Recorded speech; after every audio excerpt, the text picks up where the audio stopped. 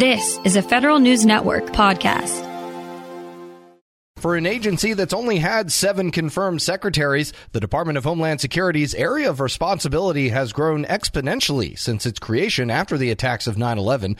To take a look back and get a sense of where the agency is now, we spoke to Ellen Gilmer, who is a senior reporter with Bloomberg Government. She recently had a chance to speak to several current and former DHS leaders to get some perspective. With the 20th anniversary, we wanted to do something that was kind of taking a broader look at these big questions of whether we're safer. And we thought, who better to ask than the people who were charged with running this department, this whole department that was created in the wake of 9/11 to make the country safer and more resilient. So we were able to reach out to people who, were at the department back in the Bush administration, which was super helpful to learn from them and kind of compare their perspective against that of people who are there now or more recently.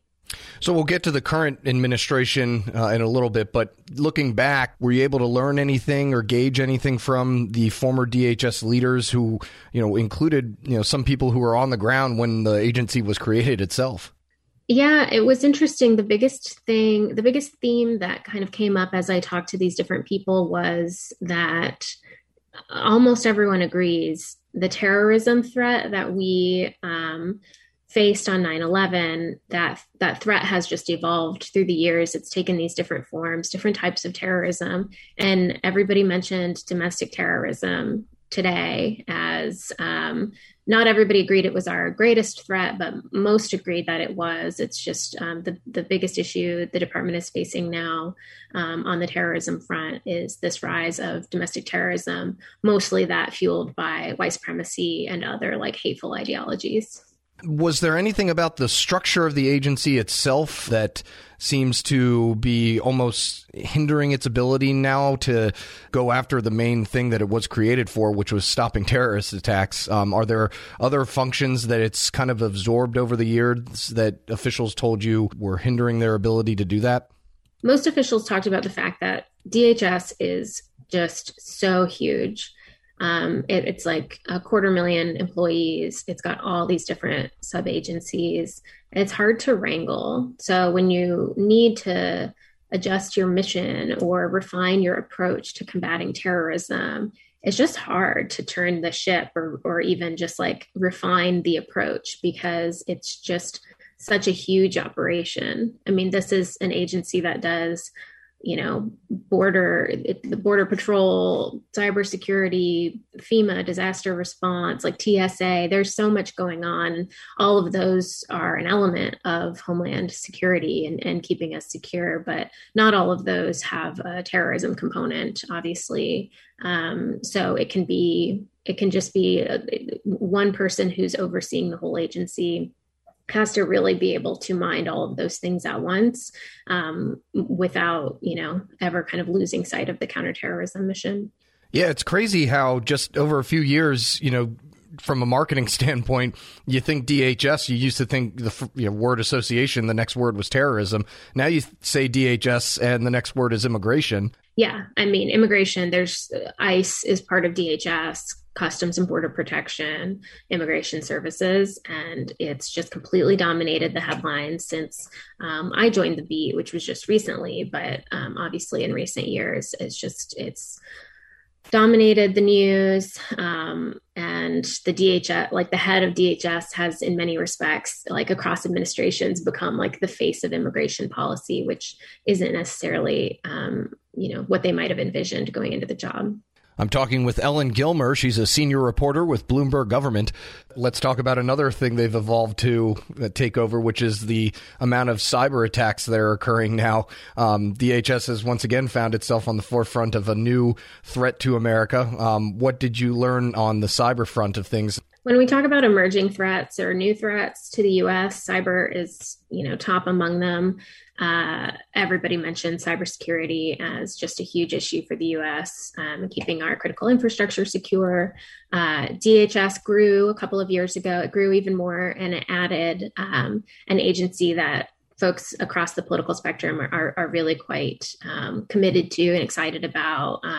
This cybersecurity and infrastructure security agency just focuses on that issue, keeping our infrastructure secure, and they kind of describe themselves as sort of quarterbacking the federal response to cyber attacks and the federal, prevention of and making our systems more resilient to cyber attacks. So that's a big deal. And there's also actually a terrorism nexus, because terrorists are savvy people, or tend to be savvy people. There are a lot of, there's a lot of overlap now in the world of cybercrime and terrorism. There are foreign groups mostly that are using ransomware attacks to fundraise, and there's a potential for groups to increasingly use those kind of tools to just like wreak havoc, which is their goal. For the DHS secretary job, since its level of importance has been upgraded over the years, and they have to wear so many hats, was there any talk about the actual structure of the agency itself? What is defined as too big? And obviously maybe Congress is going to have to play a role here in controlling who goes where. This is an issue that, Congress has been talking about this for a long time, reforming, overhauling DHS, either spinning off some of its functions, maybe putting the immigration function separate, putting the law enforcement function separate from the rest of the agency, or just adding some more leadership structure. DHS headquarters is actually quite small considering the size of the agency. So maybe adding a couple of Senate confirmed positions up there that can really lead the oversight and leadership of some of these functions of the agency that can grow unwieldy. The issue is that Congress itself also is kind of complicated in its own homeland security work. The jurisdiction over the agency is split among a bunch of different committees, and that fact makes it difficult to actually move any legislation that would amount to a big overhaul of the agency. Yeah, I know this may have not fallen under, it might be a little specific, but was the St. Elizabeth's campus brought up at all among the people you talked to? We didn't talk about the St. Elizabeth's campus. Okay. I think that's a good example, though. The St. Elizabeth's campus is this huge, as you know, this huge campus, used to be a hospital in Washington, D.C., in the southeast corner of the city, where DHS decided to move its headquarters many years ago. And it's this process that's been going on forever. And it's a beautiful campus. Headquarters is there. The Coast Guard is there. Some other parts of DHS are there, and other parts are still far flung in other places inside DC and in Maryland and Virginia. So it's all super spread out still. And I think that's really emblematic of just the sprawling nature of DHS.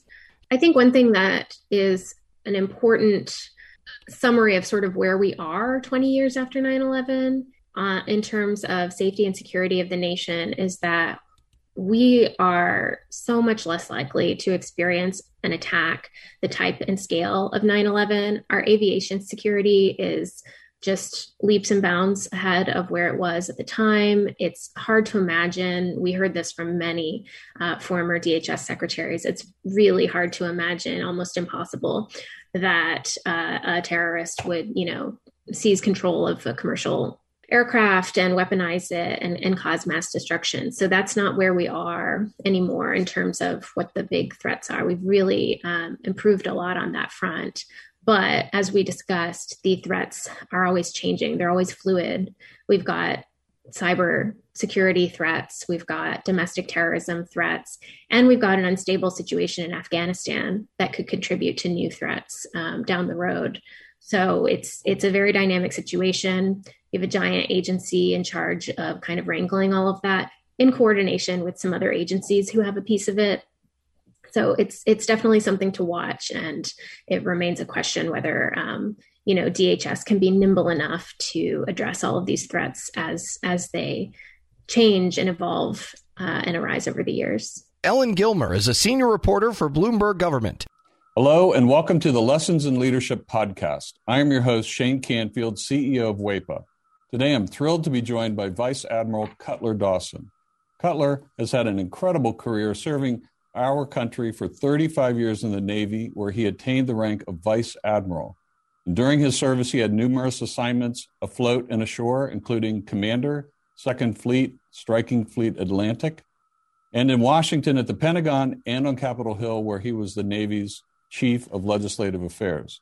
Immediately following his retirement from active duty in 2004, he became the president and CEO of Navy Federal Credit Union, the world's largest credit union, where he served for 14 years.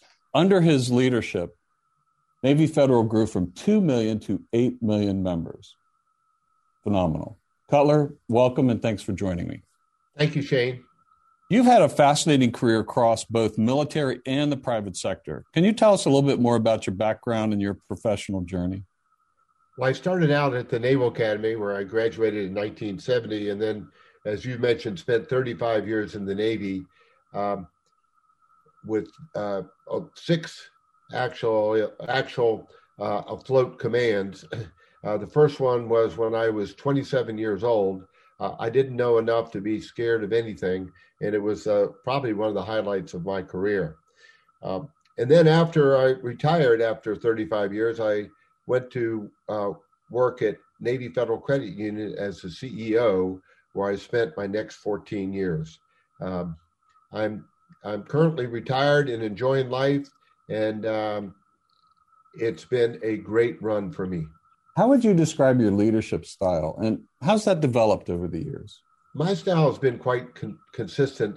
I believe, and I've learned this in the Navy, that you have to go to the deck plates to see what is going on.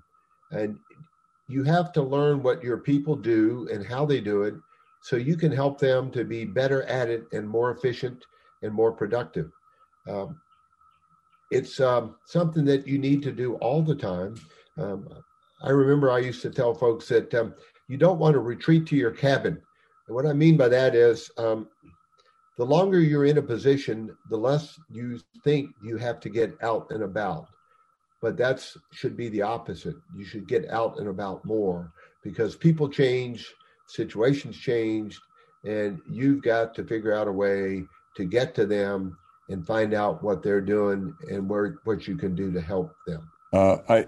We'll talk a little bit more about your book, but I read it, From Sea to the C-Suite. Fantastic read. You talk about the deck plates in that as well. I would encourage everyone to get a copy of this and read some more detail about going to the deck plates. Cutler, who was the most impactful leader in your life, and what quality did you admire about them? I had numerous while I was in the Navy, but the quality that I enjoyed the most was the leaders that got to know me as an individual, and that they cared about me. And I could tell that they cared about me. And they were not only my leaders, but they were my mentors.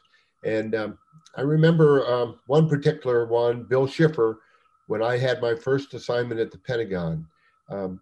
I would go in to see him with my problem of the day. And I knew that he had numerous problems of his own, but he would stop and he would focus on me, and he would make me feel like I was the most important person in his world.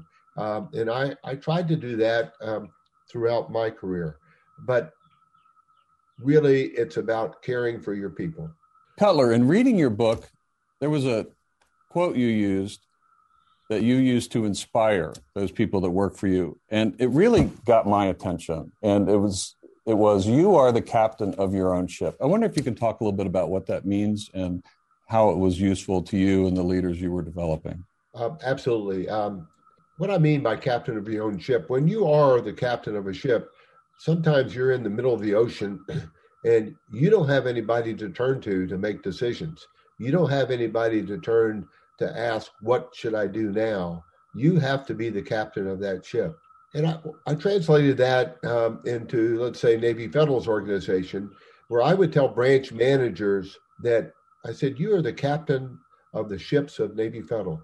You're the ones that are facing the members or customers, as others call them, every day. And you have to make decisions without a lot of guidance in some cases and without a lot of time. So be the captain of your own ship. Step up, make decisions, do what you think is right, and you never can go wrong. I think that is so important. And you have to give your people a little bit of latitude to take some risk as well, because there is risk for them in doing that and risk to your organization. That's right. And I mentioned that I took command of my first ship with 5 years in the Navy, and I was 27 years old. Well, my boss had 32 years in the Navy, and his guidance to me when I first met him was, Cutler, you do the right thing, and I'll back you up all the way. What a wonderful way to spend an assignment with backup and guidance like that. What great advice. It's clear leadership is a topic you're passionate about. You wrote the book we mentioned before, From C to C-Suite. Can you tell us a little bit about that project? Yes. When I was at Navy Federal, I would tell sea stories as parables to get my point across. And folks would tell me, Cutler, we like your stories. It gives us a picture of what you're trying to tell us. Now, what else are they going to say? They work for me, but I took it as a compliment, and it was. And my wife encouraged me to write a book, and I needed a co-author to help me. And I found a lady named Taylor Keelan, who was the perfect co-author. She turned in my stories into wonderful chapters that I'm very proud of. Where can listeners find a copy? Well, you can get it on Amazon, and you can also get it on the Naval Institute website. And I might add that any proceeds from the book, Navy Federal uses to give to charity. Fantastic. Cutler, thank you very much. Really enjoyed your time and your lessons in leadership and sharing with us your life story. And I've learned a lot, both from talking to you today and reading your book. And thank you very much for your time. It's my pleasure. And I would like to add one thing, if I could, Shane.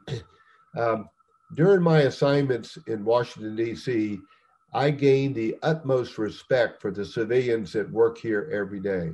They're hardworking, they're dedicated, and they have my eternal gratitude. I got to come and go from the Pentagon. They stayed every day and worked in Washington when I got to go out and enjoy being at sea. Perfect. Thank you. Yeah, WEPA serves civilian federal employees, but your comment is well taken because the interaction between the two is continuous, it's nonstop, and it's critical. So the career civil servants, as well as career military, our country would not be where it is today without them. I totally agree. And I can tell you from the U.S. Navy standpoint, we couldn't operate like we do without them being the backbone of what we do. Thank you very much for your time today, Cutler. And to everyone listening to Lessons in Leadership podcast, we'll see you next time. Grab a 30-day free trial of Live by Live Plus, and you'll get unlimited skips, commercial-free music, and all of the podcasts and live streaming events you can handle. Visit livexlive.com/podcast1 to learn more and start your free trial.